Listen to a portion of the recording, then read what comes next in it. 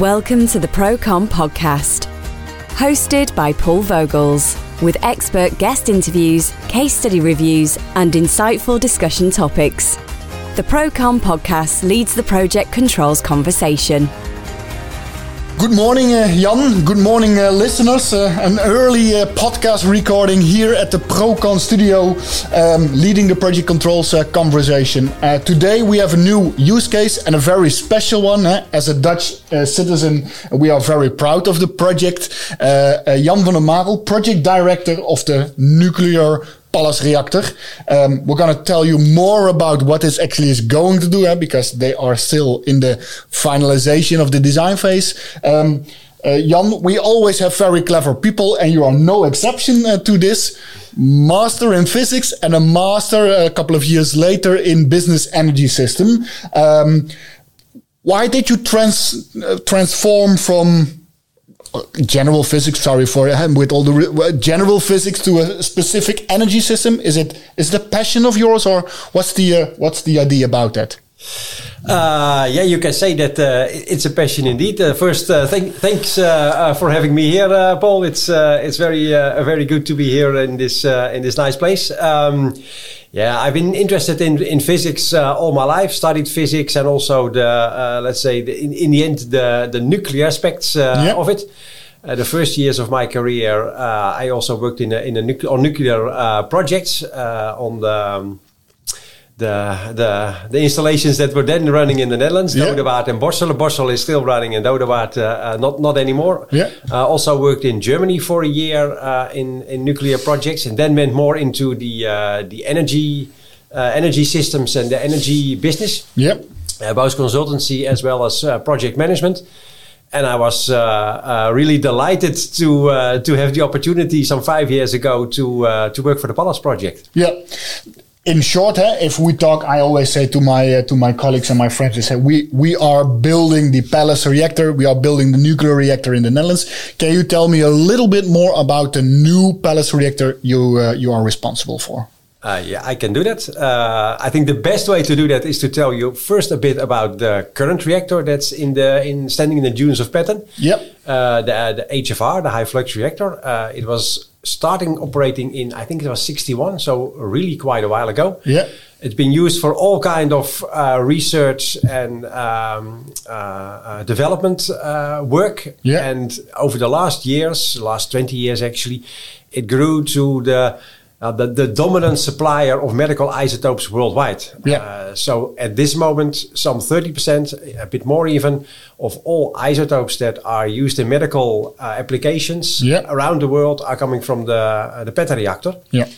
So it's not the energy nuclear reactor, but it's a medical nuclear reactor. It's building medical isotopes for, I think, X-rays and tumor radiation. That's true. So that's really good to understand. It's not the typical nuclear reactor people are aware of to produce electricity, but this is really to do research, but mostly to produce medical isotopes.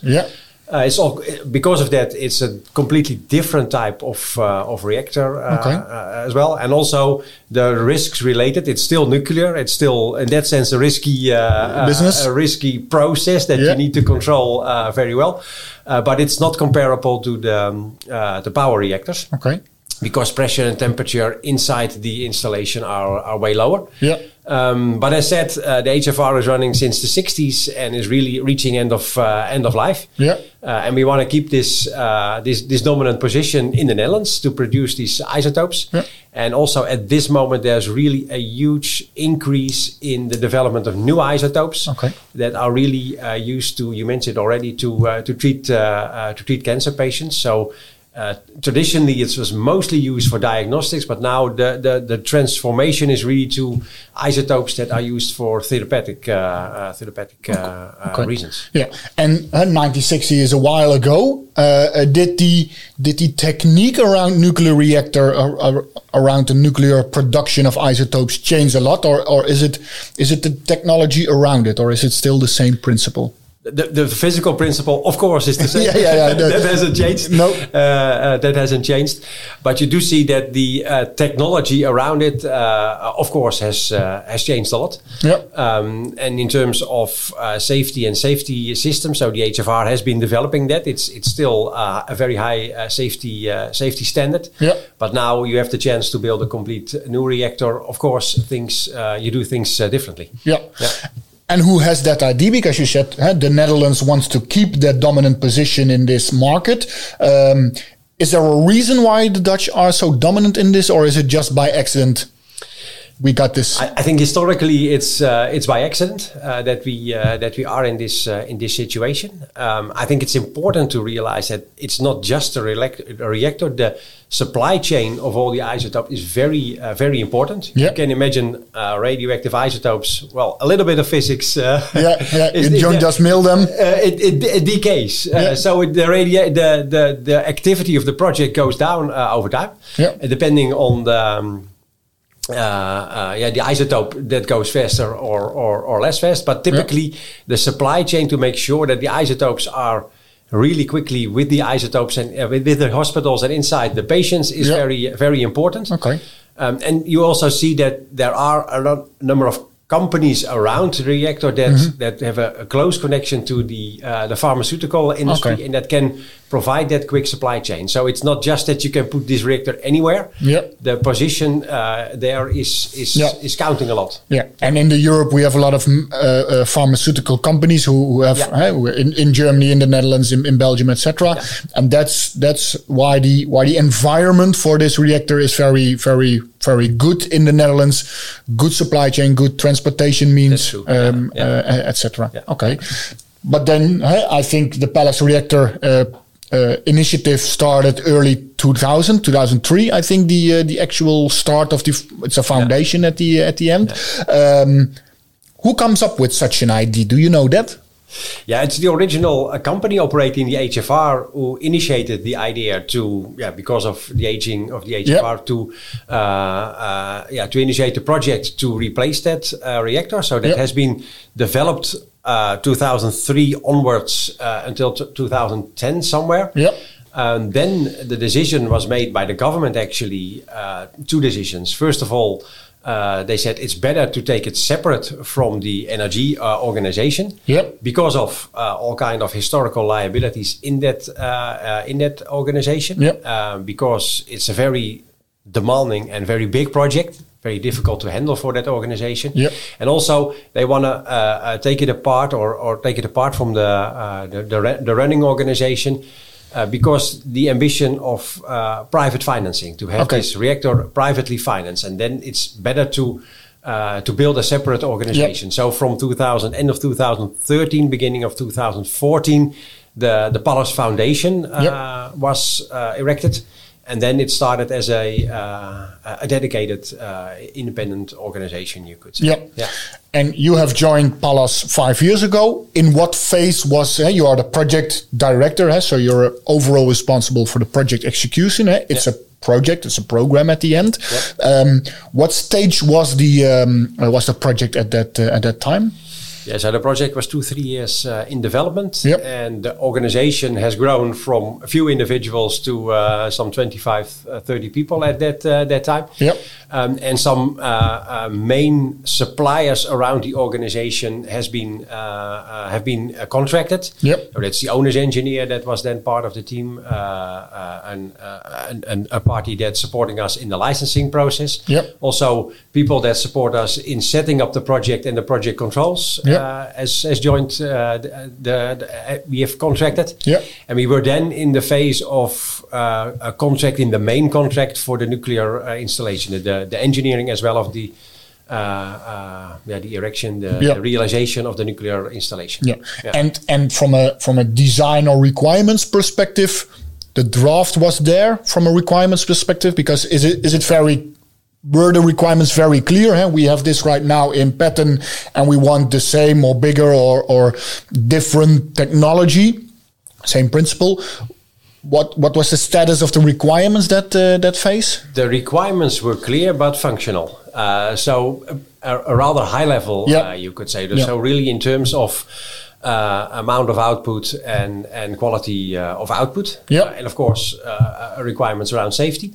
And at the same time, also the business case was developed. So these were all the time basically linked to make sure that the business case and the production capability of the reactor were in sync. Yeah, I want to talk about the business case because it changed, and I've reviewed the webinar about the market consultation. You're actually going to the market to get contractors on board who lay the bricks and the foundations, and actually it's coming out of the paper into the real world. You're going to the market. Let's talk about that a little bit later. The change of private financing to public financing has been made, or should have been made last couple of months.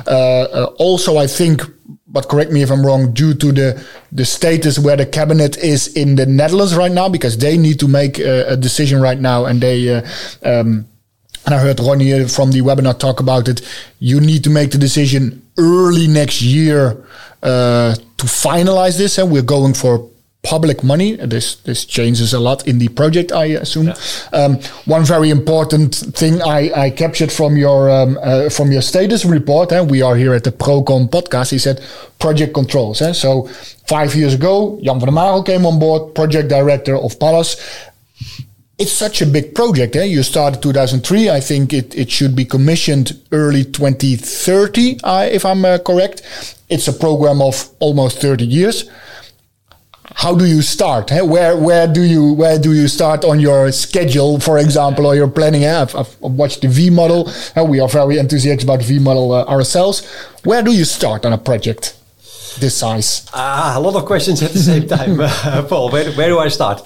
Well, I think it's good to realize that there was a reset of the project around 2013-14. So that's basically the new start of the project, you could say. When I joined, and what do you mean with a reset? Yeah, well, like I said earlier, it was first developed within NRG, and then it really was reinitiated, you could say, as a initiative also to find the private financing. And at that time, also the requirements and the business requirements were made much more clear, and were much more aligned with each other. So that was, we started basically from scratch with the Pallas organization in 2013-14. Like you said, when I joined in 2016, we were in the process of hiring this consortium for the engineering and the realization. And at that time, there was at our side a small project organization, and well, like I always say, the development phase, especially when it's heavy in licensing, is close to impossible to schedule. These are so, especially the licensing process, are so complicated to really oversee all the links, to oversee all the durations of the legal legal periods in that licensing. So, but the licensing schedule was actually the main structure in the beginning. And we tried to. Is that the hardest part? Because if I look at a nuclear reactor, I think, well, the physics is very difficult. You probably think different on that, but are you saying the licensing module actually develops the pace of this project because that's so difficult? That's indeed my experience. Especially in the development phase. I've said many times physics is easy. It's very predictable, but and that's also true for designing a nuclear reactor. But there's so many authorities that need to be involved, so many stakeholders that need to be involved there. I learned so much about all kind of license structures and sequences to obtain license and how they interact with each other. So you could say that the most learning experience over the last 5 years has probably be the licensing. You better could have a legal degree than a master degree in physics to run a project like this. Maybe. And are you talking to the Dutch government, European government? I think there's an international nuclear not government but regulatory body. How many different stakeholders approximately are there? How many different licenses? Because maybe not everybody knows where Petten is. Petten is 50 kilometers, 60 maybe north of Amsterdam. Yeah. It's in the middle of nature. It's in the dunes. There's a nature. The tulip fields are. You can see them on the air. Why there, or why are you making it so complex? Go to somewhere very remote where there are no dunes, where there's concrete. Does that make it very complex? More complex. That adds to the complexity. You mentioned the nuclear environment. So there's a dedicated regulatory body for obtaining the nuclear licenses in the Netherlands. It's not that we need to involve European or international authorities there. Mm-hmm. It's more that the international authorities like the IAEA, they set also a requirements environment, which is then also applied by the Dutch regulator, but it's actually one regulator. Yep. And funny enough, that's not the most complicated process, the nuclear license process. So the conventional license process with nature licenses you mentioned, indeed, we're in the middle of the nature area in the dunes. It has not been my decision, but in the 50s already, I think this area was dedicated for this research in energy and nuclear. And you see, I mentioned supply chain, and the supply chain is really a supply chain of ours, often in the isotope. So that's why it's very important to be on that site and to have the reactor there.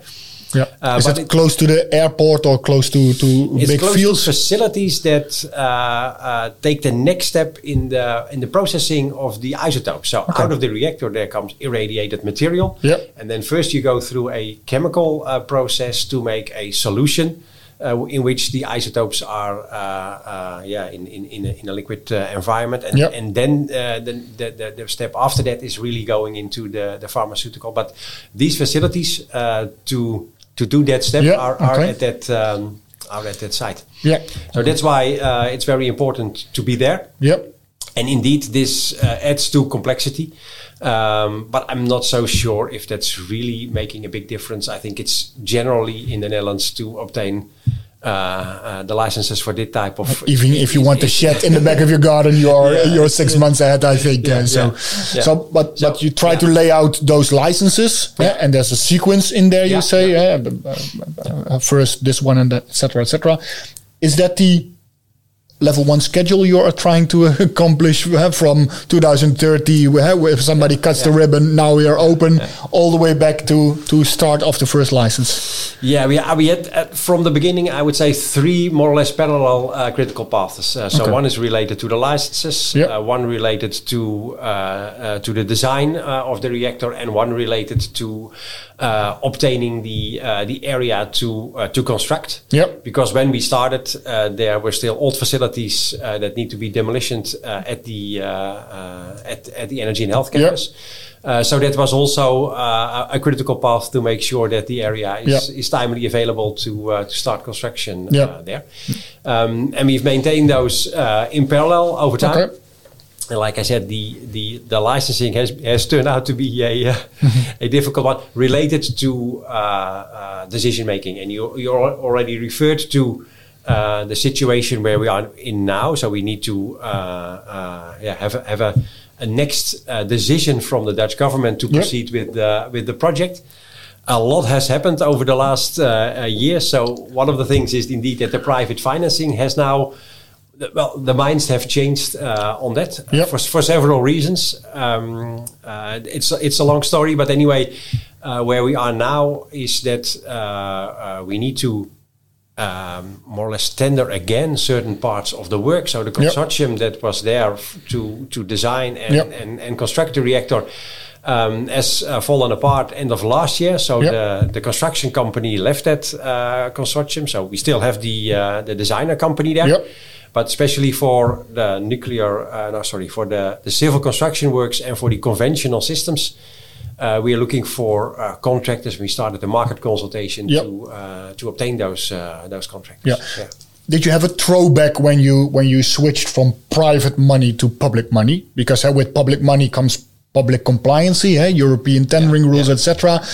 Private money is also difficult to get, but you just need the guy with the big bag of money and say, okay, I want to do this for you, and probably we'll have this for you again. And it's a little bit easier one-on-one to get the financing.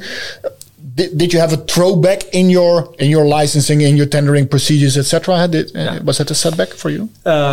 We have a throwback. I think you could say we are now this year basically in the middle of restructuring the project. So end of last year, the consortium fell apart. That has a number of consequences. Firstly, private financing became very difficult. Secondly, we need to rethink how we can obtain the parties that need to can realize the reactor, and thirdly, it's very important that we also in a new structure have to define a new organization.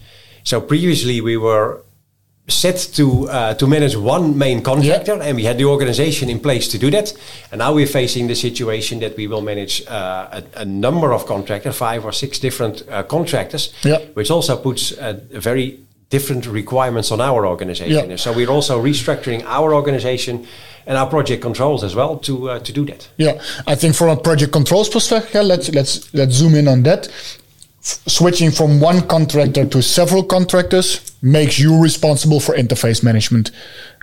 Is that where the complexity comes, for example, from one connection between contractor A and Palace into contractor A to E internally and to Palace? Is the interface management? Because I think it mentioned a couple of times in the market consultation as well that you don't have all the interfaces clear yet because, there was only one interface and now there are 5 times 4 is 20 at least. And if you want to go further in your mathematical, it becomes even more complex. Is that has to be built up from ground? To a certain extent, yes. And then you say 5 times 5 times 5, but you could also say that a different type of interfaces between the contracts, of course. So the design interfaces. There we still have the designer party, so they will oversee the full design and do the design integration. That's the Argentinian company who already builds, because I don't know, but I don't think there are 20 designer companies for a nuclear reactor, or is no, there are only a few, especially for this type of reactors. There are 3 or 4 worldwide who can do that, and one of them is ICOS. ICOS is the consortium name, but INVAP is the Argentina party behind it. That's one of the parties that can do that, and they will do the design integration also going forward. But schedule integration, for instance, that's more our position to do.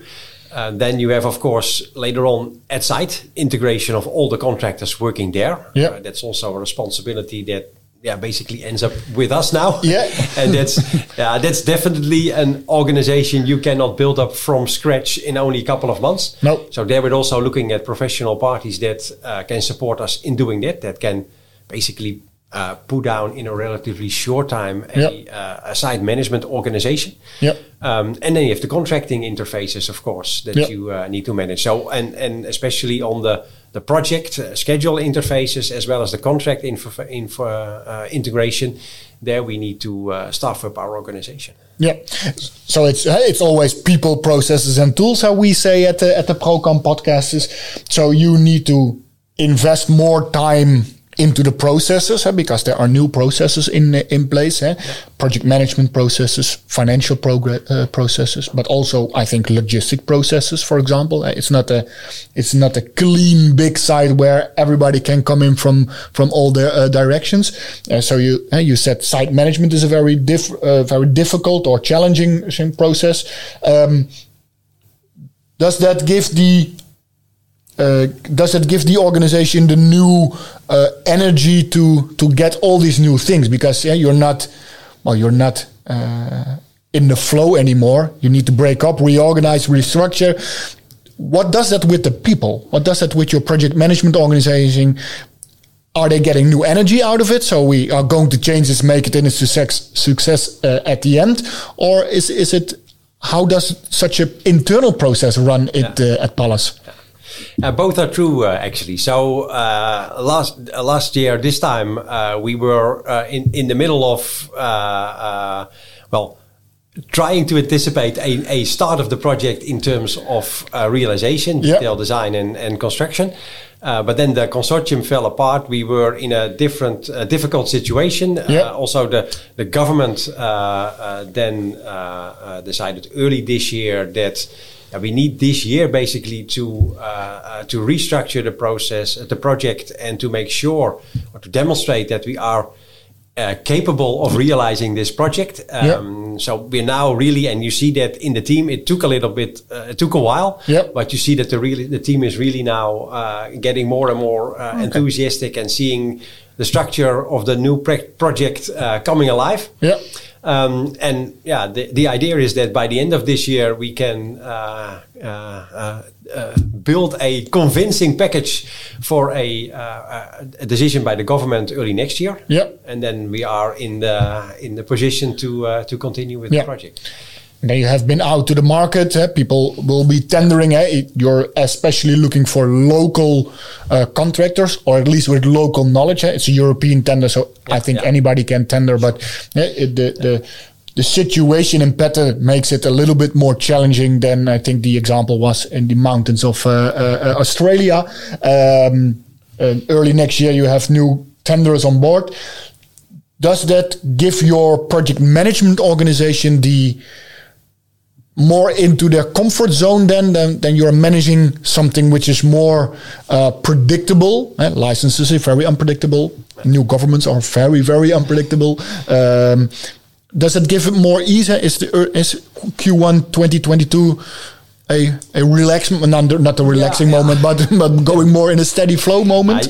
That's true. We're really changing the dynamics of the project as a whole. So the whole development phase, the political decision making, the licensing make it very unpredictable. But as soon as you have to go ahead and really need to start with the project, then it becomes production. And then you can also not afford to have these type of uncertainties, and with that an unpredictability of the project. Because at that moment, so many people are running so fast. So then all hiccups and delays have a big impact. The training's moving. So then really the train is moving. And that's a different environment to work in. Coming back to the project management part a little bit. People, processes, tools. I've been watching the market consultation. I've seen a lot of your organization. We know your organization a little bit. You talk a lot about. It was on one of the slides. The building information management system is with such complex stakeholders like governments, probably economic challenges as well, and people from the nature environment will have an opinion on doing such a thing. There are local residents probably who have something about that.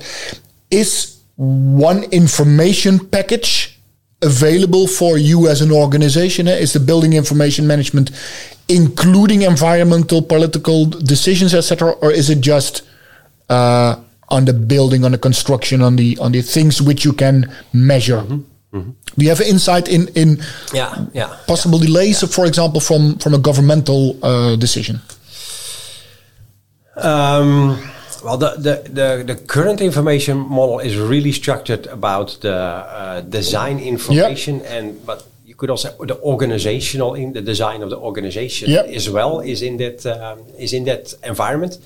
That's also very important from a licensing legislation type of view. The regulator also wants to see that you have the capable organization to have such a nuclear license. So also the organizational baseline, how we call it, is an important aspect in that. So and the building information model is really the center of all the information that we use to make sure that all the contractors and basically everyone on the project has access to the latest and most up-to-date information.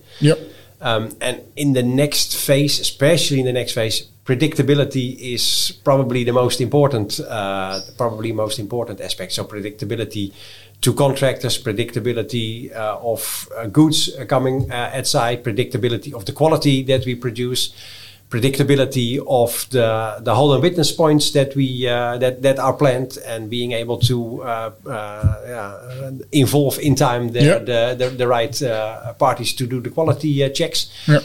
And that's very important. And the building information management system is crucial in that predictability. Yeah.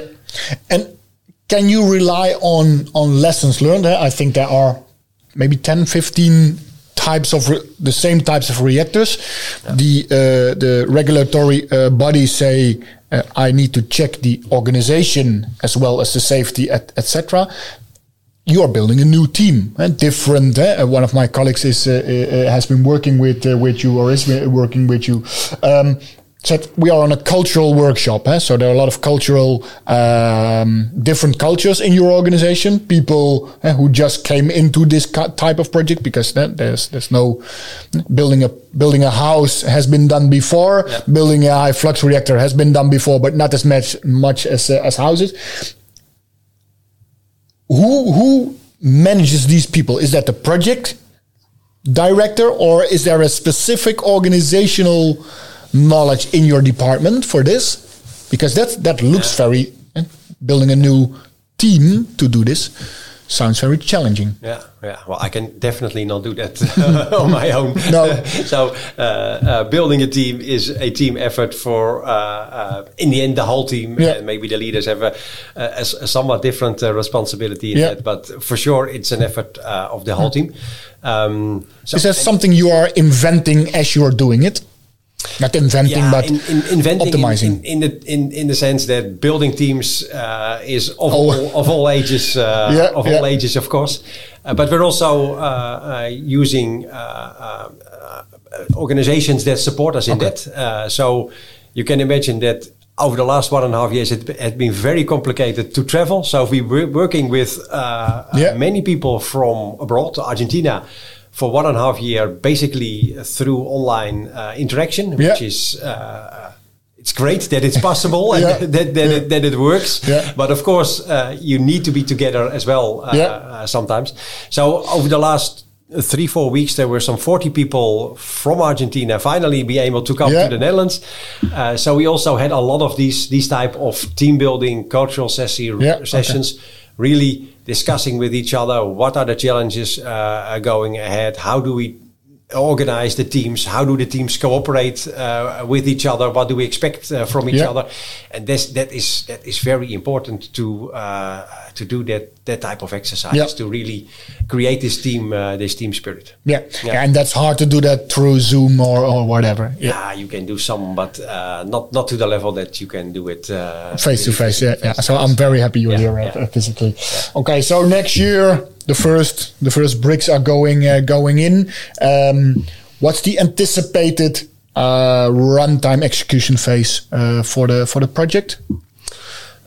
Still quite a while to go. You started the story 2003, and I think you mentioned 2030 already. That's indeed the horizon we're looking at. So next year we can start with site preparation and access roads and fencing of the area, and then the real construction works can start sometime a year later or so. Okay. You mentioned the dune, so we have to build a 20-meter deep construction pit with the foundation in it first, and then from there on we can build the whole installation. So construction time is about 3-4 years. So then we're 2026-7. And then it's about 2 years of commissioning and phasing the production from the HFR, the current HFR, to the Pallas reactor, and then we are around 2030 when we are there. And then another 60 years, or what's the anticipated runtime for this life cycle? That's what you need to think about. Indeed, you typically build these installations for that type of horizon. Also to get return on investment in your business case, because it's quite an intensive cost involved on this. And then after, and I know Herman also discussed this last week on the market consultation, then the owner of the current pattern organization, the current high flux reactor, needs to make a decision on what he's doing with that part. Yeah. How do you? Is there an interface? Maybe not a question. Is there an interface between the current reactor and the new one? Because it needs to be operational for at least 10 years before, or maybe even more before the first capsule comes out of the reactor. Yeah. Is there an interface, or are you learning from that team, for example? Definitely, yeah. There are many interfaces. First of all, the plot where we built, of course, which is at the Energy and Health campus, so very close to the existing reactor and very close to existing nuclear facility, which is definitely a challenge. There are many interfaces in terms of knowledge, operational knowledge of the reactor, which we try to also absorb in our organization because it helps a lot to define the design of the new Pallas reactor, of course. Okay.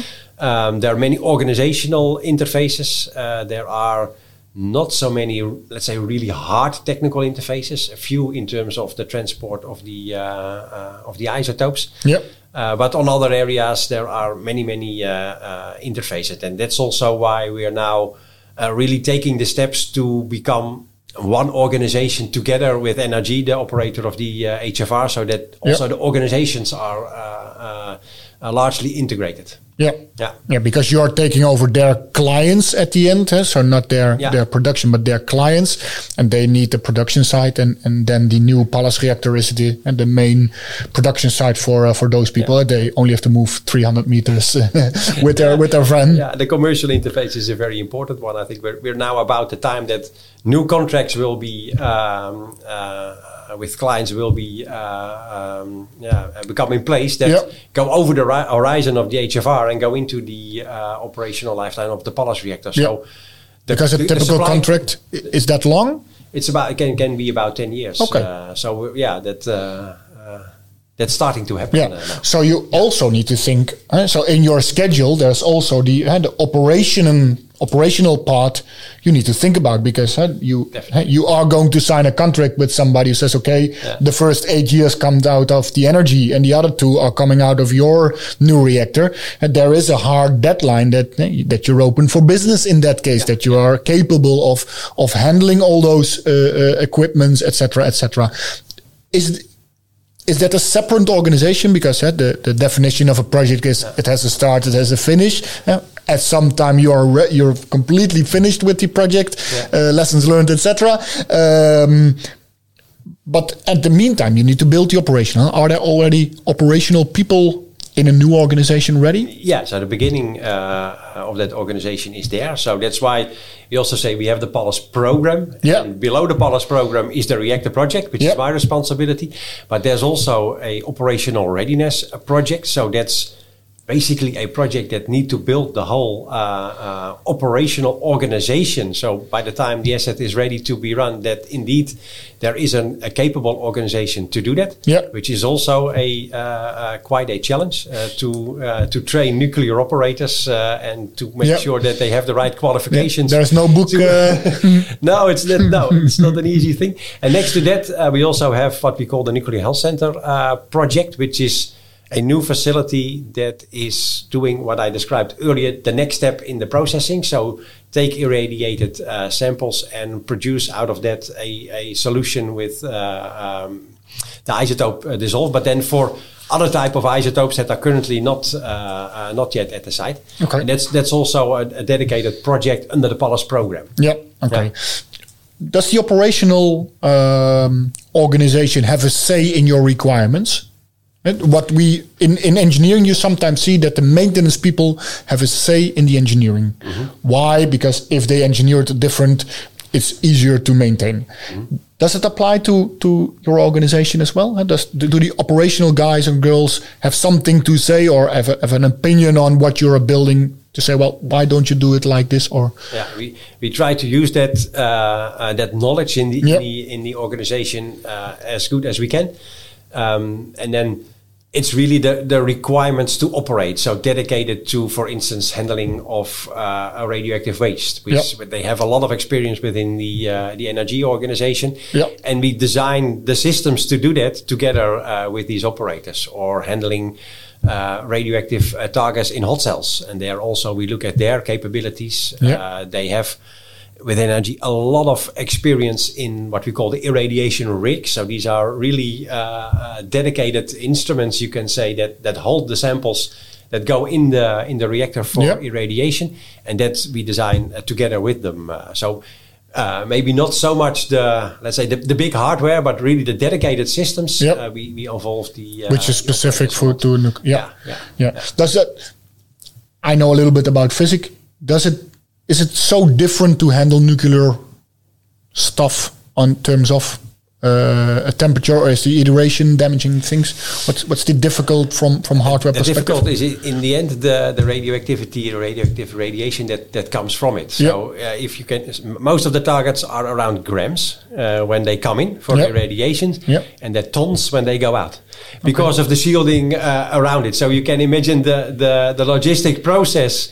If things come in, you can carry a box with a lot of these targets, but when they're irradiated, they really have to go to hot cell operations and go into heavy containers of sometimes tons. Indeed, that needs to be then logistically moved through the buildings and out of the facility.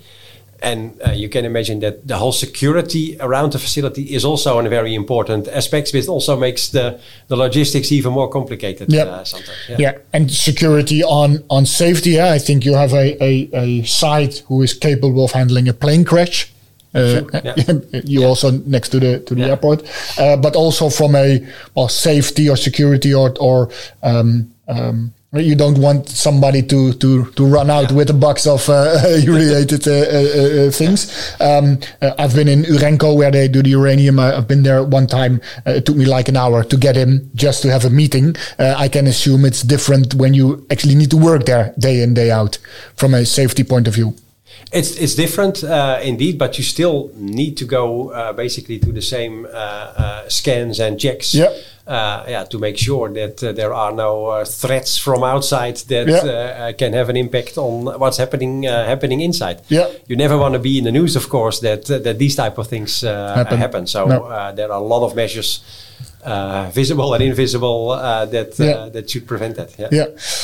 One thing which triggered my mind last week when I was preparing is the Pallas reactor wants to be capable of handling new. They didn't say inventions, but new type of isotopes. How hard is it to prepare for something you don't know? Is the difference in the isotope? Is the handling the same, or are you anticipating extensions or replacements of hardware? How can you prepare for something you don't know yet? There's a lot of flexibility already in the current design. Flexibility in terms that the design is such that there are quite a few irradiation positions. That's how we call them, with different neutron flux levels. In the end, it's the neutron flux that does the job, so to speak. And there's a lot of flexibility in maneuvering around this core, and also in handling the irradiated targets that comes out. So that flexibility should enable that we are capable to produce this variety of isotopes. There's a lot of knowledge in the NRG organization on all the type of isotopes you can imagine. And we did also a lot of studies to see what the capability of the reactor are as it's designed now to produce those isotopes. So we know that whatever the developments are, we are in a good position to be able to deal with that. Because how sadly it is, the demand for these isotopes is growing. That's what we see, and indeed you're right. The reason behind that is of course is of course a sad reason that a lot of people need to be treated with it. But on the other hand, if we can contribute to a good treatment of these patients, that's very rewarding, of course. Well, you're really working for a good cause at the end, but everybody would would like to have you're going out of business very soon. That's the same with ammunition suppliers, etc. Everybody wants them out of business, but let's control it in a safe way. What's the biggest from a We think project controls is a profession. In your opinion, you have been a project manager. I've looked at your resume. Everything says project and engineering probably in your resume for the last years. What's the biggest experience, or what if you have to tell one thing from the last 5 years, what's the nicest or the best or the what beats your heart a little bit faster if you're looking at this project? Because we say a project is a project. That's not true, but we say a project is a project to manage. But something is different in this project. What makes the smile on your face? Yeah, it's a very unique and very challenging project. Like you said, the cause why we're doing that is, of course, very rewarding. That's also what you see in the organization that makes the hearts of the people beat a bit faster if they see why they do it in the end. And I think the best experience, or I think what we're starting to see now, the vibe that we're starting to see now with the growing organization, with pieces, seeing that pieces are falling together, and that we are in an increasingly better shape to manage this the project, and that we see that the things are falling together, and that we the confidence is growing that we are indeed going to be this predictable project and predictable organization as far as possible. Of course, there will always be tomorrow there's surprises, a change. but then at least you need to be predictable in how you handle those surprises. You are capable of handling those changes before they become issues, for example. Okay. Jan, I told you this morning, it's early, it's starting to get a light outside. Probably we have to come to a moment where I say, well, I want to learn more on how big is the reactor, etc. But we are already 45 minutes talking. We need to cut this off. We are going to talk about it a little bit later. Maybe when it's opening, I'm going to invite myself back to do the next episode. Thank you very much for the real insights in how to build a nuclear reactor. Thank you very much for your contribution. And listeners, thank you very much for keeping up with us again. This educational track for scheduled in 2 weeks. The software specials are coming still. And thank you very much, Jan van der Marel from the Pallas Reactor, for the use case for this week. If you want to learn more on project controls, please subscribe to proconpodcast.com. You can listen and watch this episode over there, but also on Spotify, Apple, and Google, and whatever you prefer. Please subscribe, please tune in, and see you in 2 weeks. Thank you very much. Jan, thank you very much. Thank you for having me here. That was a pleasure. Thank you very much. Thanks for listening to the Procon podcast. To listen and watch more episodes, you can subscribe and access the resources mentioned in this episode by visiting proconpodcast.com. We look forward to seeing you on our next episode, where we will continue to lead the project controls conversation.